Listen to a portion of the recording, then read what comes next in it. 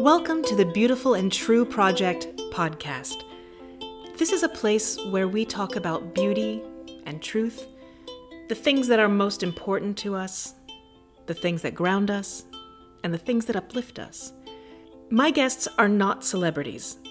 They are, in many ways, leading kind of ordinary lives, but they pay extraordinary attention to the world around them, and that makes the difference. If I had to ask you to write up a job description for a pastor, what would you say? Preach the gospel, officiate at weddings and funerals, guide the spiritual well-being of the congregation. In the past few years, I've had a chance to see a little more about what the work of a pastor really is. And it is all of that. And it's also social worker, custodian, building manager, CEO, HR person. I think it can be summed up as additional duties as needed. There are precious few days actually off, and even then, you're pretty much always on call. And that's when the ebb and flow of life is pretty normal, if I can even call it normal. But what about when the world seems to be literally on fire? When the stakes and the tensions are so high and every day seems to bring a new crisis? Well, today we have one pastor's perspective. The Reverend Michael Fick is the pastor of Ebenezer Lutheran Church, a progressive church in Chicago and my spiritual home.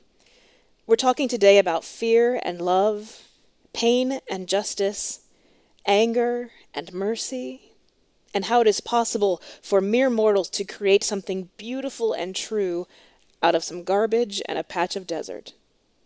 It's a great conversation, and I walked away from it not with any more answers, but a little comforted in my questions. Regardless of whether you have a faith practice or not, I think you may find a little comfort here as well.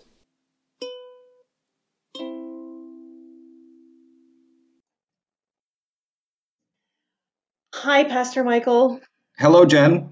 I'm so glad that you agreed to come on my podcast. This is a weird time. Yeah, that's an understatement, but I'm really I'm grateful to be asked to be here. So this is great. When I asked you to be on this episode, there were things that hadn't happened yet. For example, Kenosha and hurricanes. And now I'm exceptionally grateful that you are my guest this week. Well, let's hope that remains the case. Yes. At the same time, I feel kind of bad because so many people, I think, turn to pastors in times of crisis.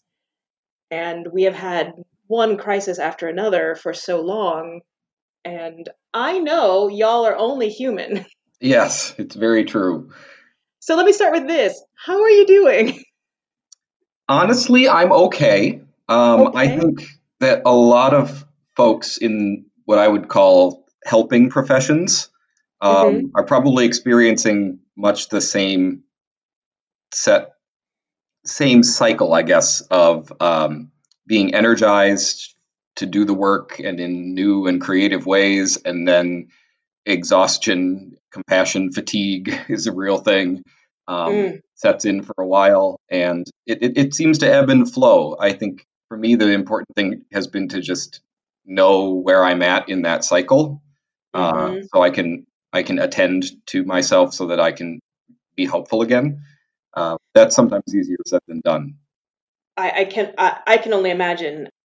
I was just talking about this today because I think a lot of us are doing similar cycles, even though the people that we are helping are ourselves, our friends, our family. We're not responsible for other people. But I myself found myself in a cycle last night and this morning where it was just a little too much.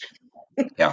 So as I was putting this together today, I was really thinking about you, and I'm glad to hear that you're in an okay phase of the cycle. Yes, well, and thank you for asking. And it is challenging when when your vocation is to try to be helpful to people, but also, I have friends and my own family and those things too that need attending to. I don't have family that I live with, but I have family that I'm closely connected to, and they've been through Mm-hmm. their own set of extra difficulties during the course of this pandemic because they live in that part of central Michigan where all the dams washed away. In fact, on Oh, one of that's the lakes where the right. dam washed away. And that was in the middle of a pandemic as well. So it is a lot to try and juggle all of those things sometimes. I think that's an understatement. Another understatement. A lot to juggle? Yes. Yes. Well, since we're starting with this, it wasn't where I intended to start, but well, let me introduce you first. You are the pastor of Ebenezer Lutheran Church in Chicago. Um, you've been there now, what, 10 years? Is it just now 10? Getting close to it'll be 10 years next summer. Okay, so 9. Yeah. Wow. It doesn't seem like 9. No, it doesn't. I've never been bored, we'll put it that way. No, neither have I, which is part of why I'm a member. I know that you have said how you have described Ebenezer to people before. You've told me anyway. Yes. Would you mind using that description Oh, yeah, publicly? absolutely. I lovingly, and of course this isn't true in every case, but I think it's true in a lot of them. Describe it as a collection of people who are sometimes amazed they are at church. And I love that about the community because what I mean when I say that is it's by and large a collection of people who really want to ask good questions, Mm-hmm. who are much less interested in absolutes and certainty than they are in the ways of spiritual inquiry, I would say. Mm-hmm. It's a place that's comfortable with mystery. And those fit pretty well with who I am and what I'm about. So it's been, I think, a good fit spiritually for me as well. I'm not the kind of pastor at Ebenezer anyway, where I have to, go through the sermon with a fine tooth comb and try and figure out what, might upset somebody or might get me a nasty note in a mail or that doesn't really happen there. Even if folks don't agree with something I said, they're kind of excited to talk about why. And I think that's a healthy thing. I think so too. That's part of why I'm there. I'm someone who found myself amazed to be in church. I'm one of those people. Yeah, I think that's a phenomenal description. And I would just add to that my experience and part of why I still go is that this is a group of people who, regardless of almost anything else, are just trying to be really decent human beings.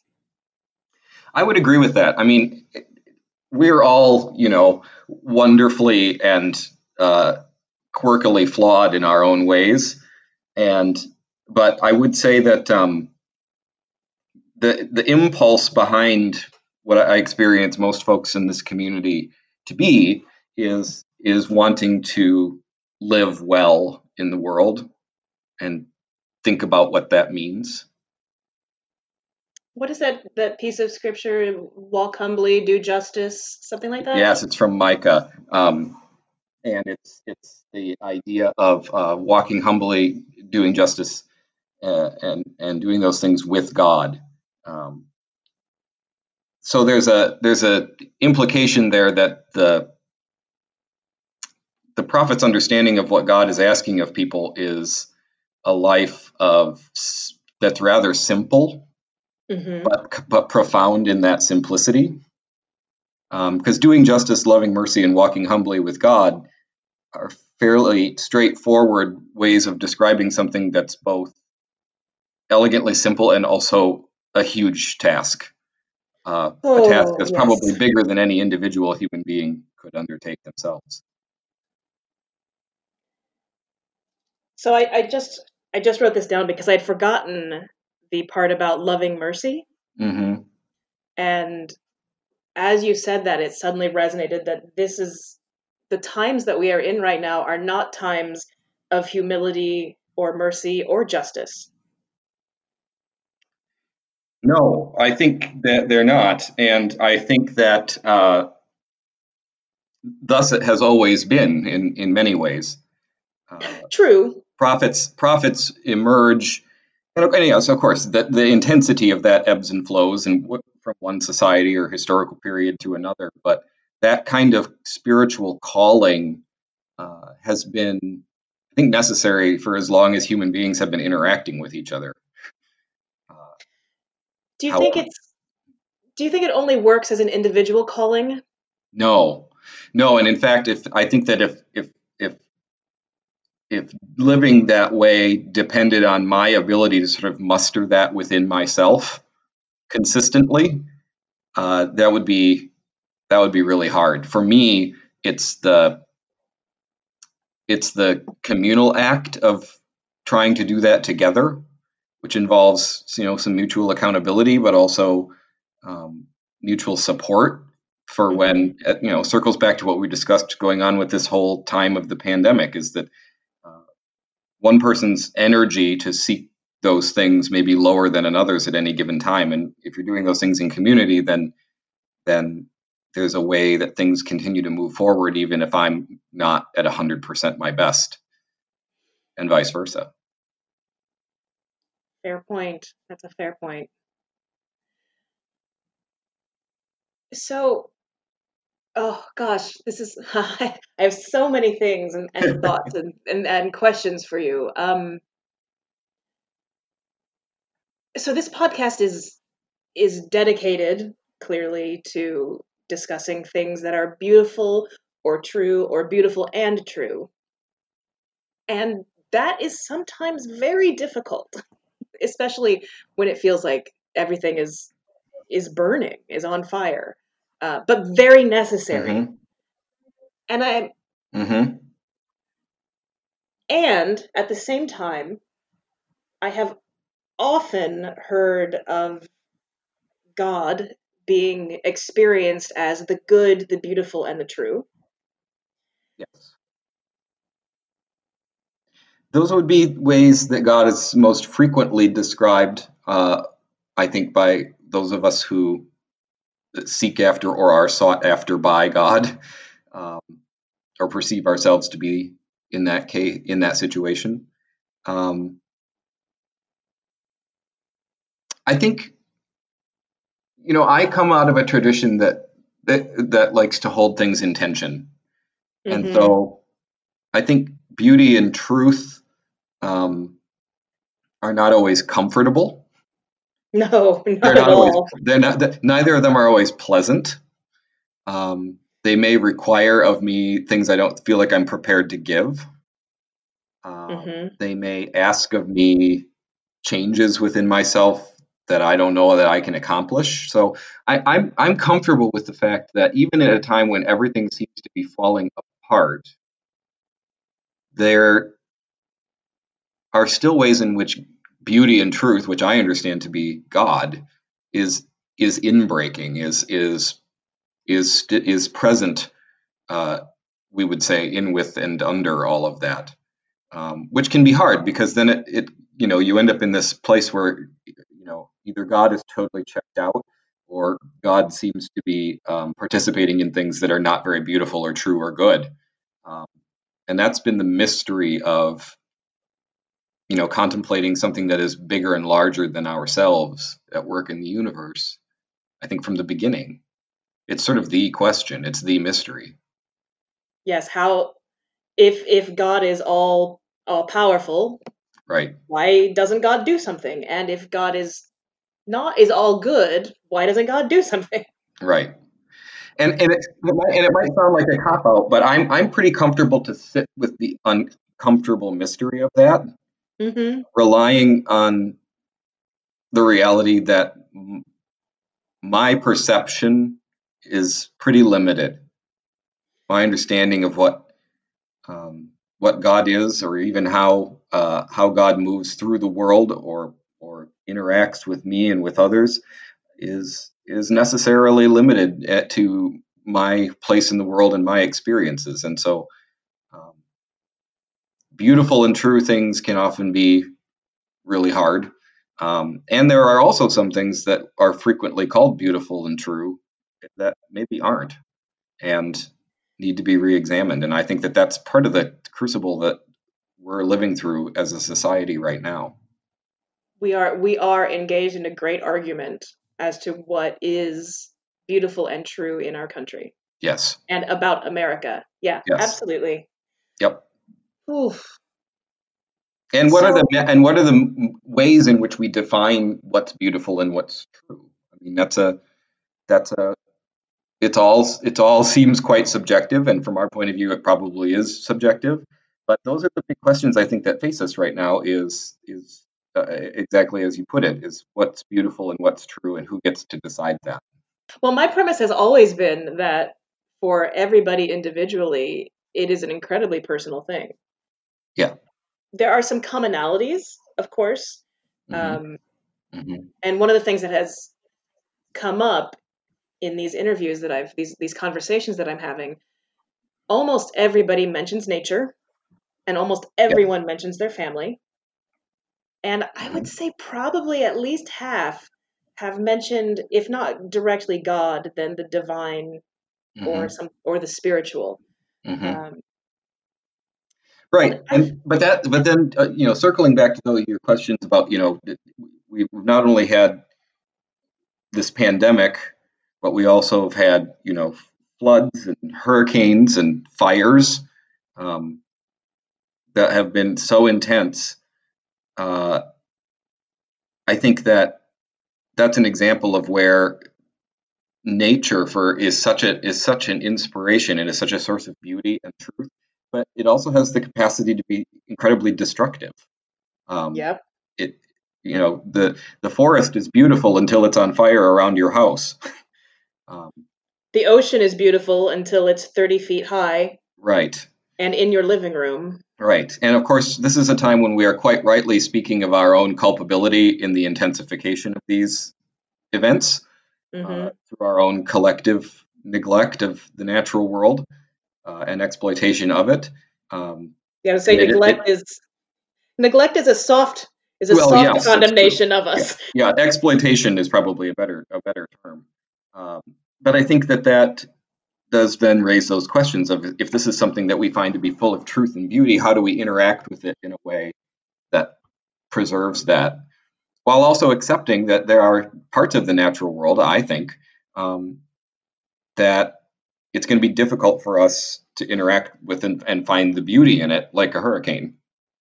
Um, but to bring it back around to my perception of God and all of that too, I think people quite rightly ask, you know, if one concedes in one way or another that God is a creator of the world, the creator of the world, why would it be all so wild and potentially dangerous to human beings in cases like this? It's a hard question. But then I come back to conversations I've had with other people where God is wild Oh and yes. a little dangerous, Hmm. sometimes a lot dangerous, Yes. um, and not to be tamed and cannot be tamed. Hmm. Uh, Yeah, so and that's how, at least in the Christian and the Jewish and Hebrew traditions from which Christianity springs, um, there has definitely always been a perception of both a gentleness about the divine, but also an intensity about the divine um, that that come together. They've always people have always experienced God as having both and all of those aspects. yeah, I've gone silent for a moment because like trying to contemplate the mystery of that. Hmm. We say that God is love, Hmm. and love is all of those things too, right? Very true. I think that's why God, love is a description that people use for God so often, is because love, in most human beings' experience, or many, can be all of those things. It can be wild, and it can be gentle, and it can be a little scary or a lot scary. Hmm. Um, and And that's even when it's healthy and good and right, rich. exactly.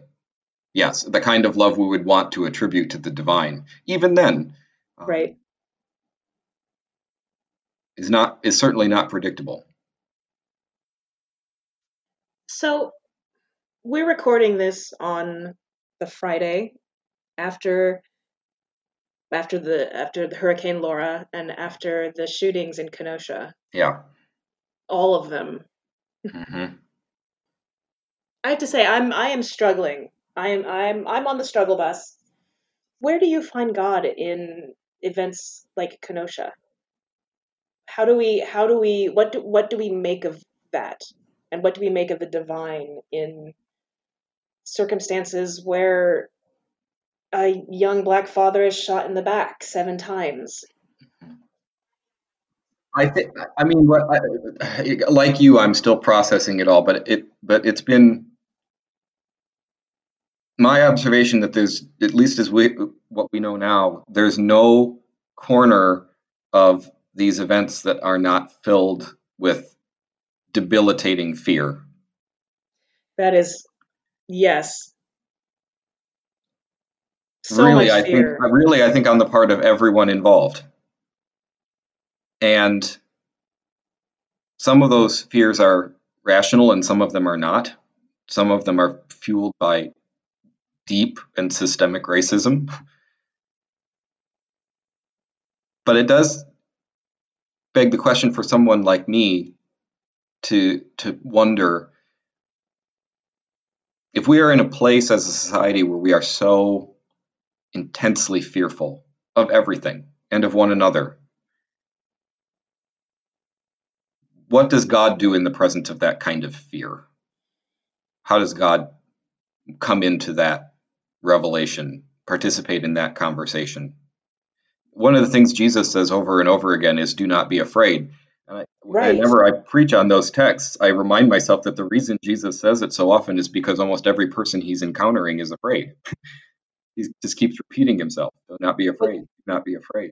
that's kind of the human condition, Yes, right? because the human condition is fear. So if It's perfect many love, things, but fear is always there. yeah, if perfect love casts out fear, then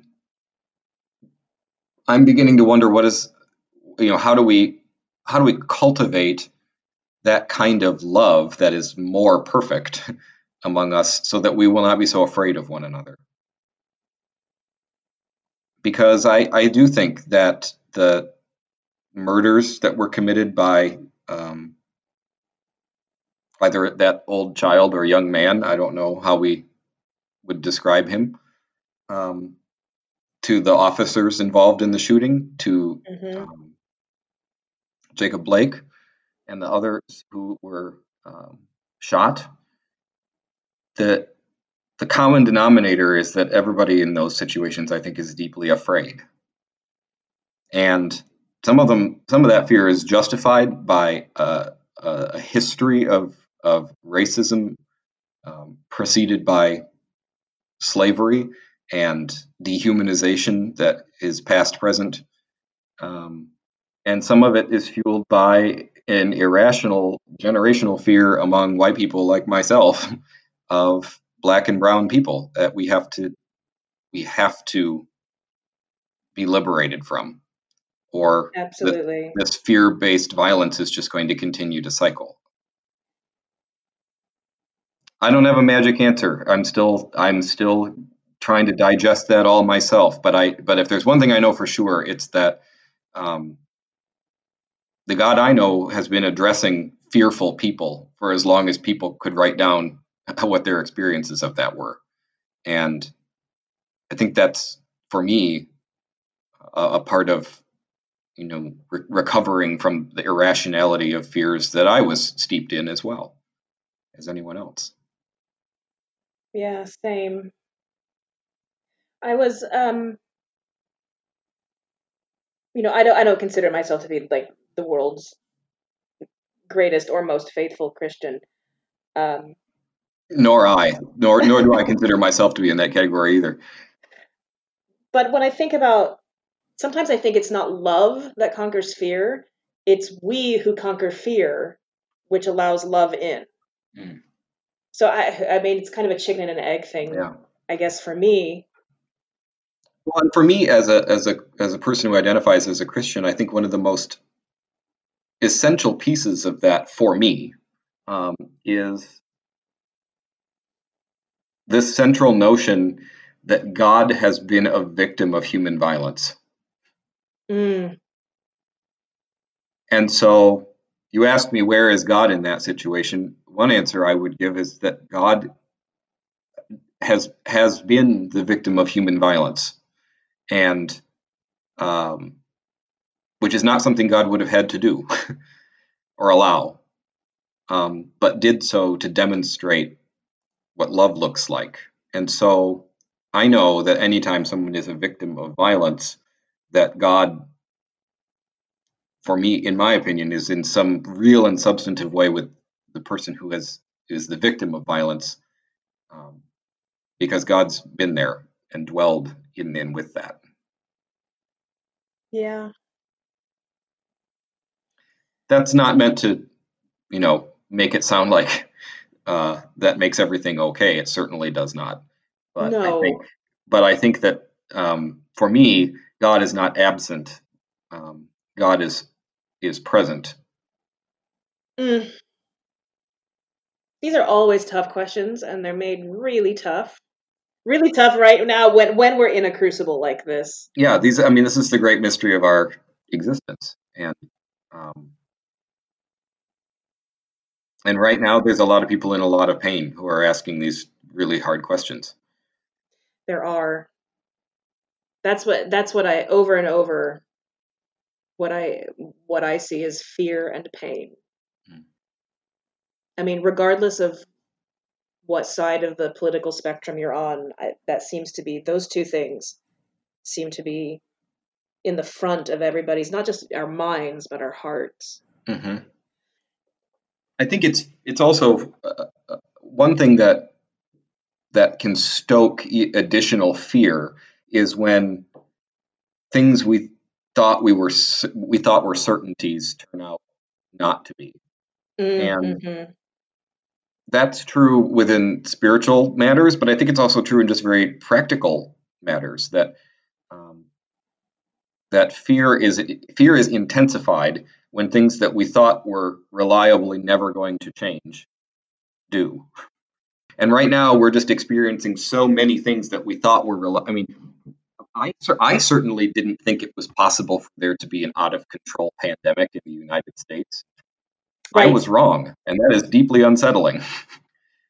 Um, I was probably just naive about that, but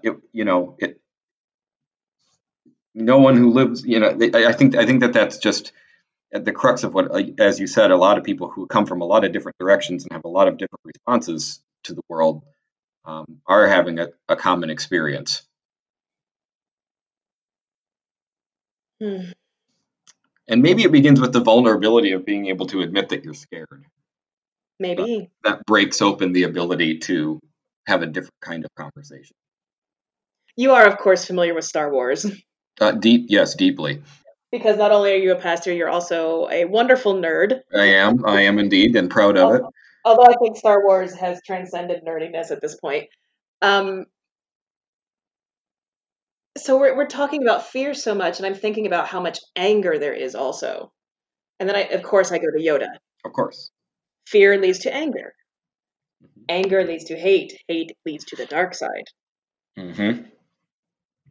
It's difficult for me to think of an example where I have been angry um, when it didn't stem from some kind of more base emotion, usually fear.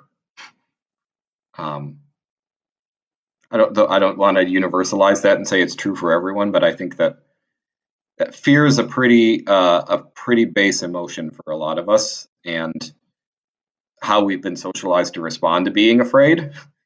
Um, I think is one of the really important questions that, as a society, we have to ask. Um, Well, I think most of us have been trained to leap straight to anger. mhm, Absolutely. mhm. There's the only anger I know of.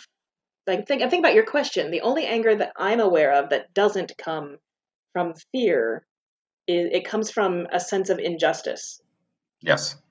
Brene Brown had a guest on, and I wish I could remember his name. I'm going to find it and put it in the program notes.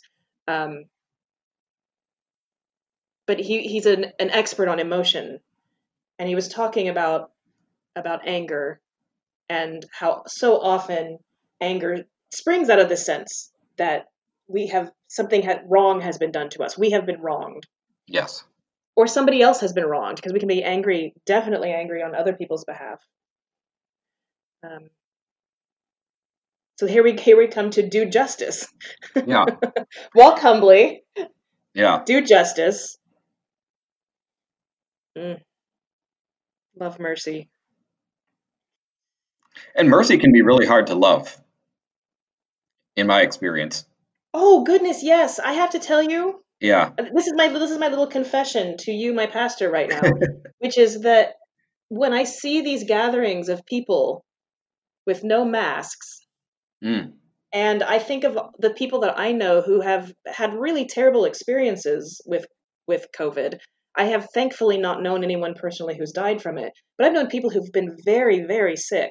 Mm-hmm. And the part of me that wants justice in some way is like, I hope you all get sick.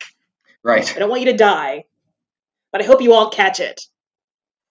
And that is not a very kind or beautiful response to that situation, though it, I think, is true. Retributive justice is a really natural, I think, in some ways, human response to a perceived injustice. And loving mercy muddies those waters a lot. Oh, it sure does. Because I love me some mercy, and I'm not feeling a whole lot right now. Right. I find it easy to love mercy for people that I understand to be in pain or in need, or more importantly, have been wronged in some way. It is much harder to love mercy for someone who doesn't fit into those categories very well. And I think it's also, this is the caveat I always have to give as a preacher too, which is this idea of being called to love your enemies is not the same as not acknowledging that wrong has occurred. And it's also not asking someone who is being abused or mistreated to sort of gleefully stay in that situation so that they can be shown how much spiritual fortitude they have. I think that's a bunch of nonsense that's been used to sort of re-victimize people over and over again, and is an interpretation that's favored by people that are pretty comfortable with other people being oppressed. But I will say that there is a deep and rich kind of love of mercy that is cultivated through a person coming to terms with what their own suffering has meant. Ooh, say more. Nobody can say that for them, but I hear in the words of great civil rights leaders, of those who have experienced persecution and come to terms with what that has meant for their lives, a deep love of mercy that is almost shockingly unexpected. I mean, I would never based on my gut human reactions, the fact that by all accounts, someone like Nelson Mandela came out of imprisonment loving mercy, I think is a divine gift.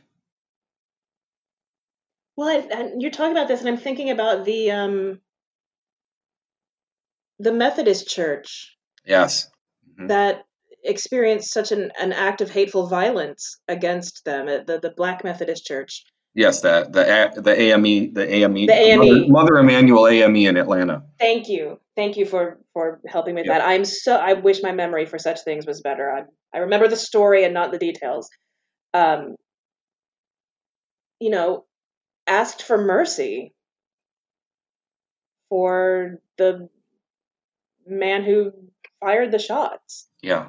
and spoke of forgiveness and meant it. Goodness. I mean,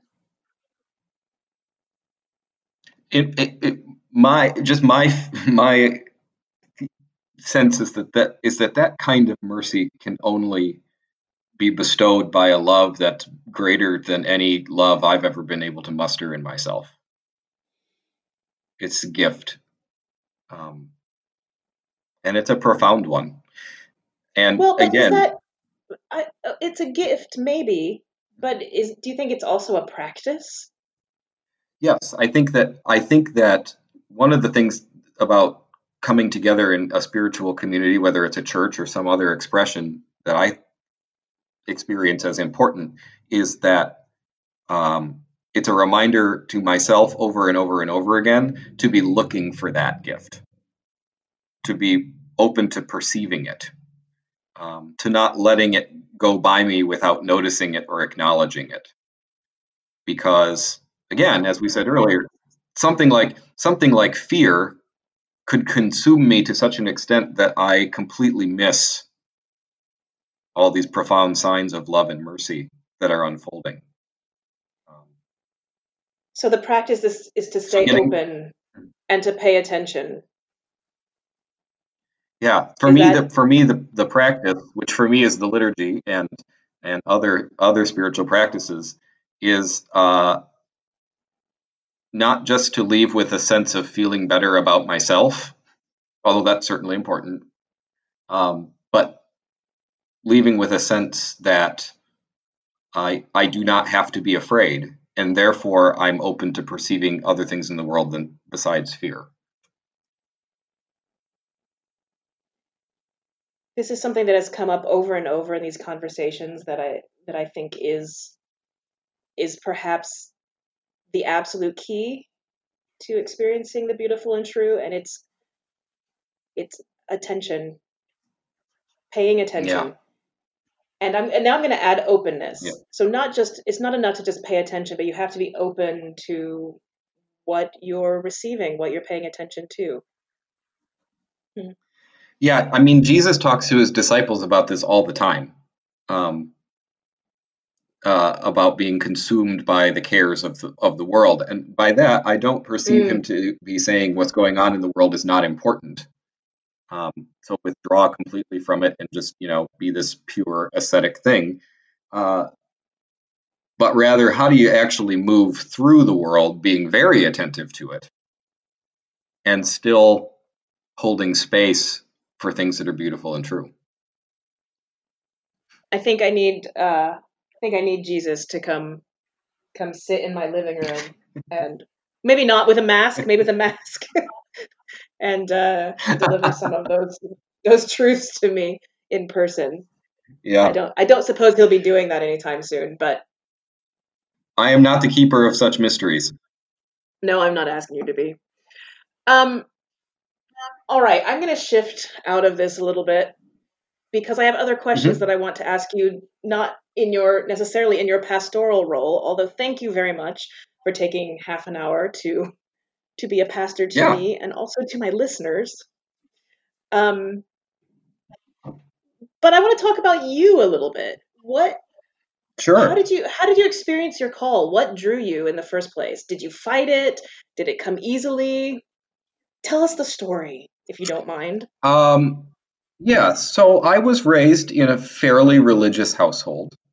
Um, we definitely went to church on Sundays, and I was confirmed in the Lutheran tradition, a slightly different Lutheran tradition than the one I serve now. Um, and I think that that was such a just sort of regular rhythm of my life that I hadn't sort of really thought about that not being part of my existence. Mm-hmm. Um, and So, like, is a typical story for a lot of people who I think grow up in religious households. Then you go to college, or you get out on your own in some other way. And I went to college, and um, was continued to be cultivated in those spiritual practices of the Lutheran branch of Christianity.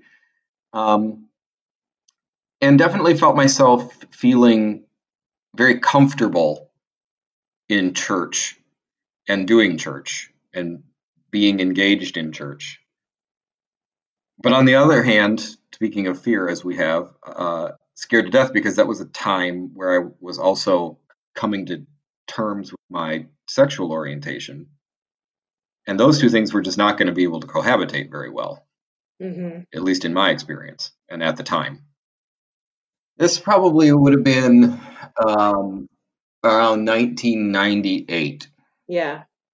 So I studied abroad, and I was determined that my entire time that I was in Cambridge, that I was going to not do the church thing and just try and kind of get it out of my system, Hmm. and hopefully then get a PhD and teach somewhere. I had all sorts of jackets with elbow patches, visions of my future on a college campus, Oh, I can see that. and I can see that other life for you. yeah, that was the road not taken. Um, but to be frank, even in an environment where I was surrounded by people who were not really doing the church thing, I just kept getting drawn back into it, and so I was beginning to worship with and do some leadership with a little Anglican parish, within a few weeks of being Hmm. there, and having made this deal with myself that I was not going to put myself through what was I thought going to be a totally futile attempt to be a clergy person who was also gay. And I was not out to any friends or family or anything at this time either. I was just sort of holding it all for myself. Ooh, that sounds Um, lonely. it was.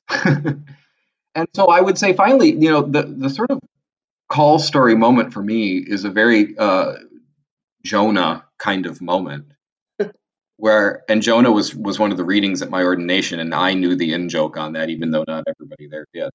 Um, was I basically kind of said to God, fine, I will try this route, and it's going to go terribly, and then you'll have to leave me alone. How'd that work out?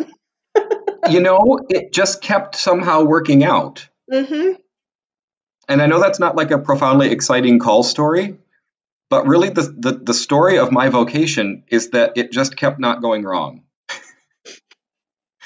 Um, and I kept finding joy in it, and I kept finding that I was fulfilled by the work, and that I was feeling spiritually centered by it, and that I was perceiving God's presence and work in the world more and more deeply. And of course, there have been ups and downs to that, like there is for anybody else's life. But yeah, Sure. my call story is one of a God who sort of slowly and persistently just kept saying, no, not that. No, not that. How about this? How about this? How about this? Um, I mean, we don't all get to be Saul. yeah, no, and thank goodness, because I mean, Paul, God love him, but he was kind of extra. And Oh, yes, he was. I think that, yes, but I think there's also a lot of people, and it's not just this vocation, that it's that sense of just feeling like you belong where you are. And I think that can happen for anybody vocationally. So that's how I ended up where I'm at. I wouldn't say I was kicking and screaming, but I was sure it wasn't going to work. And then it just kept working. Was there a time where you're like, it keeps working, darn it? I made this promise and I can't get out of it because it keeps working. Or were you just like, all right, it keeps working. I'm here. So far, I've just been okay with the fact that it's kept working. Yeah, That's great. yeah, I don't mind a gentle call story. yeah. It was a fairly gentle one. It was not a lot of lightning bolts. Now, that I will say that until the church's policies on people on LGBTQ folks serving openly in the church began to change a little bit in 2009, those were the hardest years for me, for sure, Yeah. for sure. Were you out of seminary for a while before you got a call or were able to take a call? When I say take a call, I mean like for people who aren't versed in church terminology, that means to be assigned or accept the Yeah, position of pastor at a to church. accept an invitation to serve at a congregation, Yeah. in our the way our system works. No, it was all very, very fast. I graduated from seminary in June, and within, I think, 2 weeks, Everything I owned was in a rented truck in Roswell, New Mexico. And I went to seminary in Chicago. And Wow. I served as a temporary basis for a little congregation that was sort of between pastors for about 6 months in Roswell, New Hmm. Mexico, and then went immediately. I was ordained after that, actually, to my first call, which was in excuse me, in Denver, Colorado. So it moved fast. That did move fast. Okay. Can you tell me about a time in your ministry that you have really experienced something that was beautiful and true? And I'm not asking you to like give out personal information or Oh, right, anything, of but course. um, like a time that you were maybe caught off guard by something It deep. was early in Oh, my I know. I say what? I can think of one already, but here you say Oh, yours. well, one that was very early in my ministry, since I mentioned Roswell, is that you know I arrived there. I'm basically in a don't ask, don't tell relationship with the church. Like I had friends that knew and family that knew by that point. Um, but that was kind of where at least our denomination was at the time. Was you know you just kind of didn't talk about such things. Um, and I was young, and I will admit that I was not the bravest person in the world at that time, and so I was kind of content to go along with that. But I remember arriving in Roswell, and just it's a very culturally West Texas place, feeling just really out of my element. I had never even visited the Southwest before I Hmm. moved there. Um, it was the summer. It was like 105 degrees every day. I was living in a one-bedroom apartment on the edge of town, serving this little tiny church that was populated by octogenarians who had all retired there because it was cheaper than Arizona, um, and had been Lutherans their whole lives from all over different parts of the country, and they all knew exactly how a church should work, and not a one of them agreed on what that looked like. And That sounds easy for your first call. so yeah, and I was just assigned there by the bishop. It wasn't a regular call process because I was only there temporarily. And Right. so here comes, 26-year-old me, and I'm the only full-time person on staff. I walk in and I've got an 83-year-old church secretary who's listening to Rush Limbaugh on the radio in the church office, and I just thought, how in the hell did I get here? And what am I going to do? And over the course of that 6 months, I came to appreciate people I wasn't sure I was going to be able to learn to appreciate, and I think the opposite was also true. And I think it was a good experience in the sense, a beautiful and true experience in the sense that it really gave me a deep sense of always wanting to try to connect with people, even if it feels initially like I can't or I shouldn't or it's not going to work. Hmm. Because I found out through that experience that a willingness to try and understand, even if I had to come at the end of the conversation say, I think we're in really different places on this, um, goes a long way. A long way.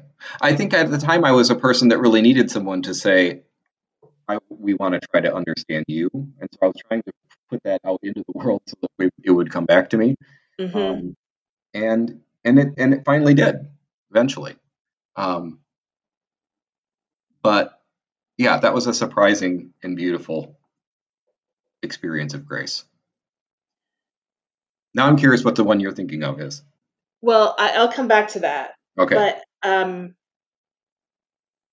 in a conversation I had a couple of weeks ago, I was thinking about this idea of using how to use the beautiful and the true to increase connection. Mm-hmm. And my guest was talking about something that was beautiful and true to her, and to me it was slightly offensive, actually. Hmm. But as I was listening to her talk about it, um, I could see why it was both beautiful and true for her. And it didn't change my opinion exactly for myself, Mm-hmm. but that sense of being offended just went away. Yeah. I couldn't be offended by what she was talking about. There was no offense there. Yeah. Um, and so as I start thinking about how to connect to people and how to use these conversations and these things that I'm learning, um, I think maybe one of the main takeaways for me is that we have to start trying to see the beautiful and true from other people's perspective, and engage in those conversations. Why is this, not just why is this important to you, but why is this beautiful for you? Why is this true for you? Talk to me about that. And approaching it from a place of curiosity, and then things get so much less scary. Yeah. I would agree with that completely. That um, at, that experience was a lesson for me in asking people to. Um, I'm sorry, you're breaking up a little I'm sorry. bit. There was that learning to ask people to describe to me what mattered to them, even Hmm. if it wasn't something that mattered to me, or something that did matter to me, but I felt very differently about, still gave me an insight into who they are and where they're coming from.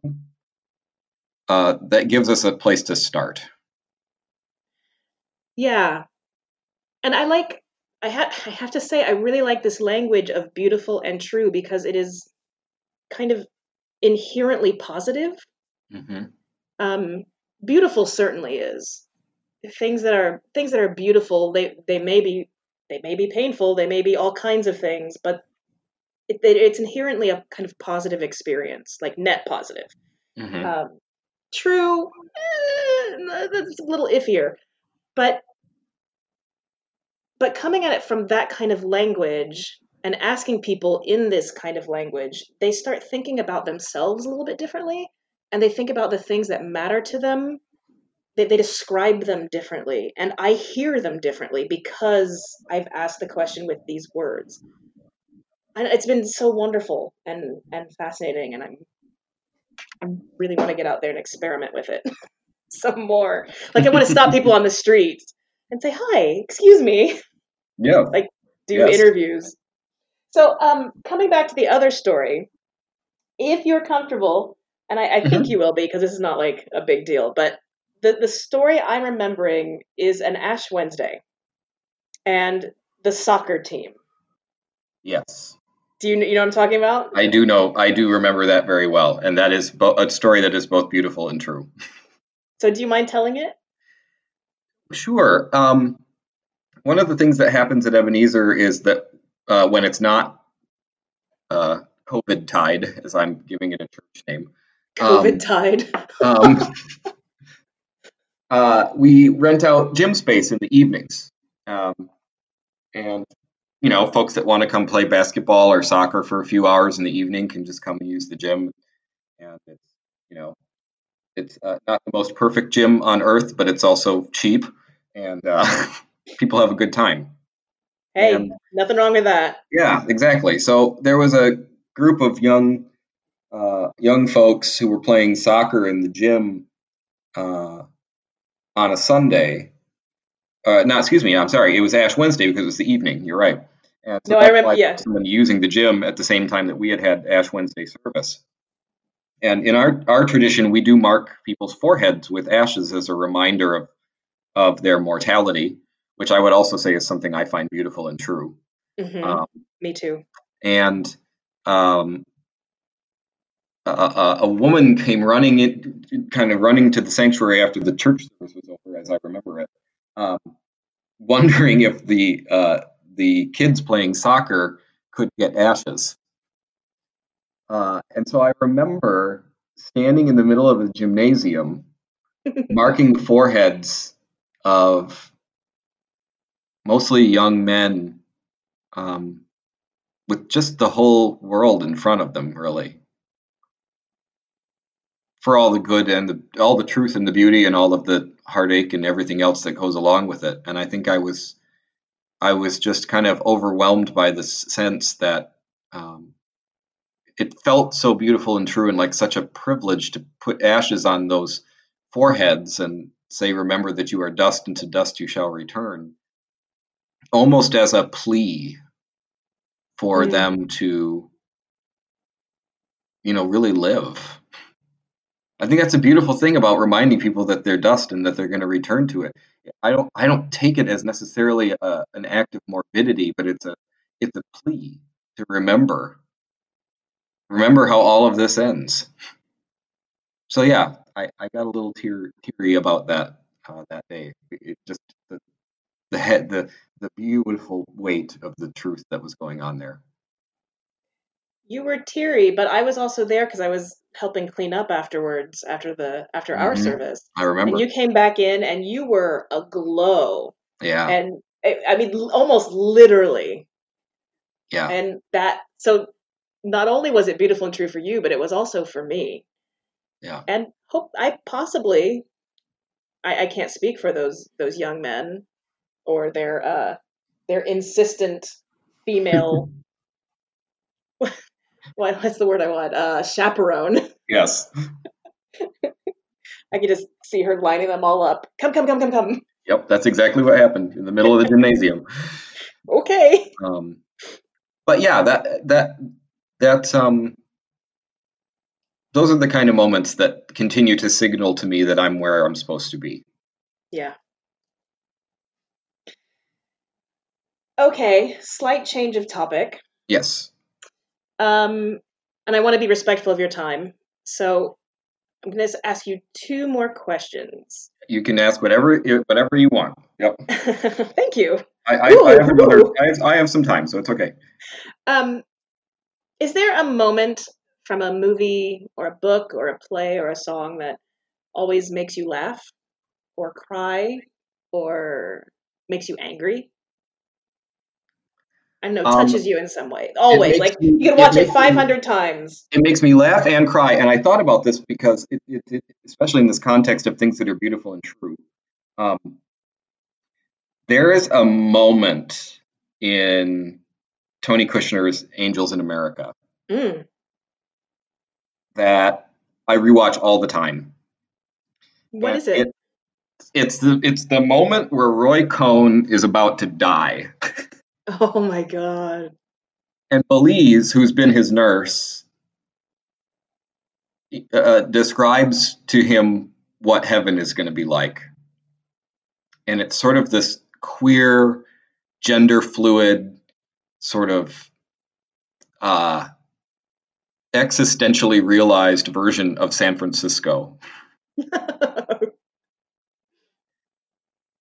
And Roy's reaction is something and if you know the story, I mean, the Roy Cohn character is really tough. Oh yeah. It's a rough character. Um, Probably was a rough real life person too. He kind of scoffs and says that doesn't sound like heaven to him at all. And Belize says something to the effect of, "Well, don't worry because you ain't there." Um, and I always sort of chuckle at that because again, it circles back to the conversation we had about how it's hard to have to love mercy for the unmerciful. Hmm. And there's a very human part of me that's like, yeah, that's right. You're You not don't going to heaven, Roy Cohn. you don't get to be in paradise queer heaven, like you don't, because you were such a rotten human being to Oh, everybody. Um, I'm sorry you're breaking up again, but Pastor then Michael. oh sorry, but then because you were such a rotten human being to everyone. But then it also really always that moment always touches me too because it reminds me that, and I don't know if Kushner intended it this way or not, but that the person who had done so much harm to other people and was laying there about to experience whatever is next was actually really afraid too. Yeah. And in his own way was hurting. Yeah. He wanted to know what heaven was like because he wanted to be comforted by that notion. And what he got back didn't make him very comfortable. No. And so it maybe anger too. It's like, darn it, I'm experiencing compassion for this character that I was determined not to. Who's in some ways somebody very easy to hate. Right. And I think that's why it's a brilliant piece of writing, first of all. Yeah. Especially at the time when it was written, gay men were not supposed to have any compassion for somebody like Roy Cohn. No. But who was himself a gay man who was hurting and dying in the same way many of them were. So that's a moment I always come back to. It reminds me of the complexity of human motivations and needs. I was just about to say, you like things complicated, Pastor Michael. I do.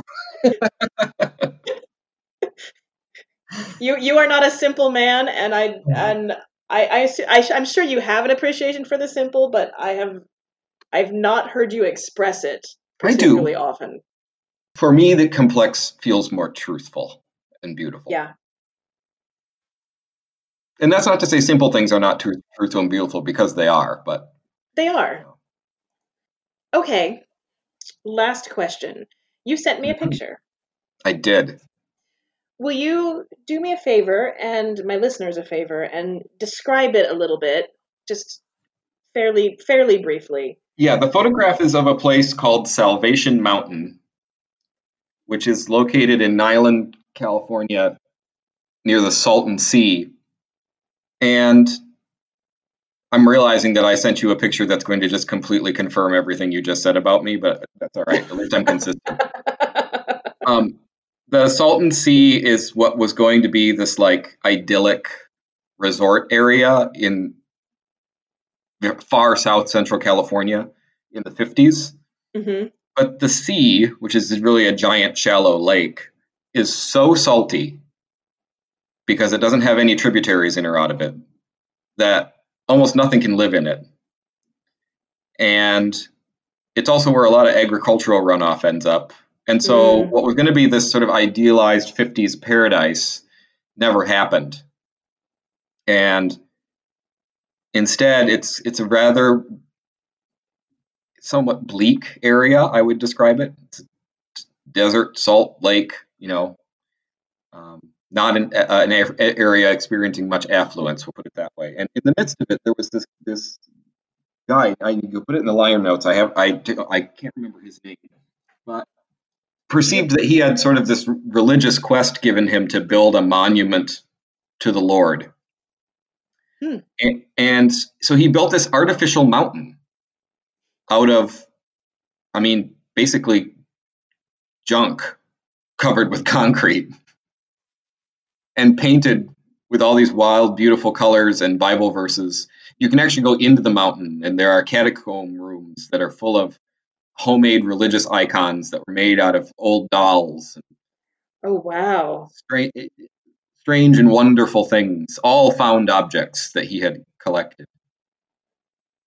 And I realized it had a stark beauty, and it was made from such a pure and simple motivation to try and make something beautiful for the divine. Out of desert and garbage. But it's made out of junk, and it's in the desert. And so just visiting the place was very moving to me. And I think it was because it described how I often perceive the world, which is there's a lot of junk that we've tried to smooth over and make into something beautiful. And somehow it succeeded. It is a beautiful place that's made out of things that shouldn't be beautiful. So for me, that's always kind of been my approach to how I describe the church, too. It's an assembly of broken things and broken people, and somehow beauty emerges. And I think that's what God is.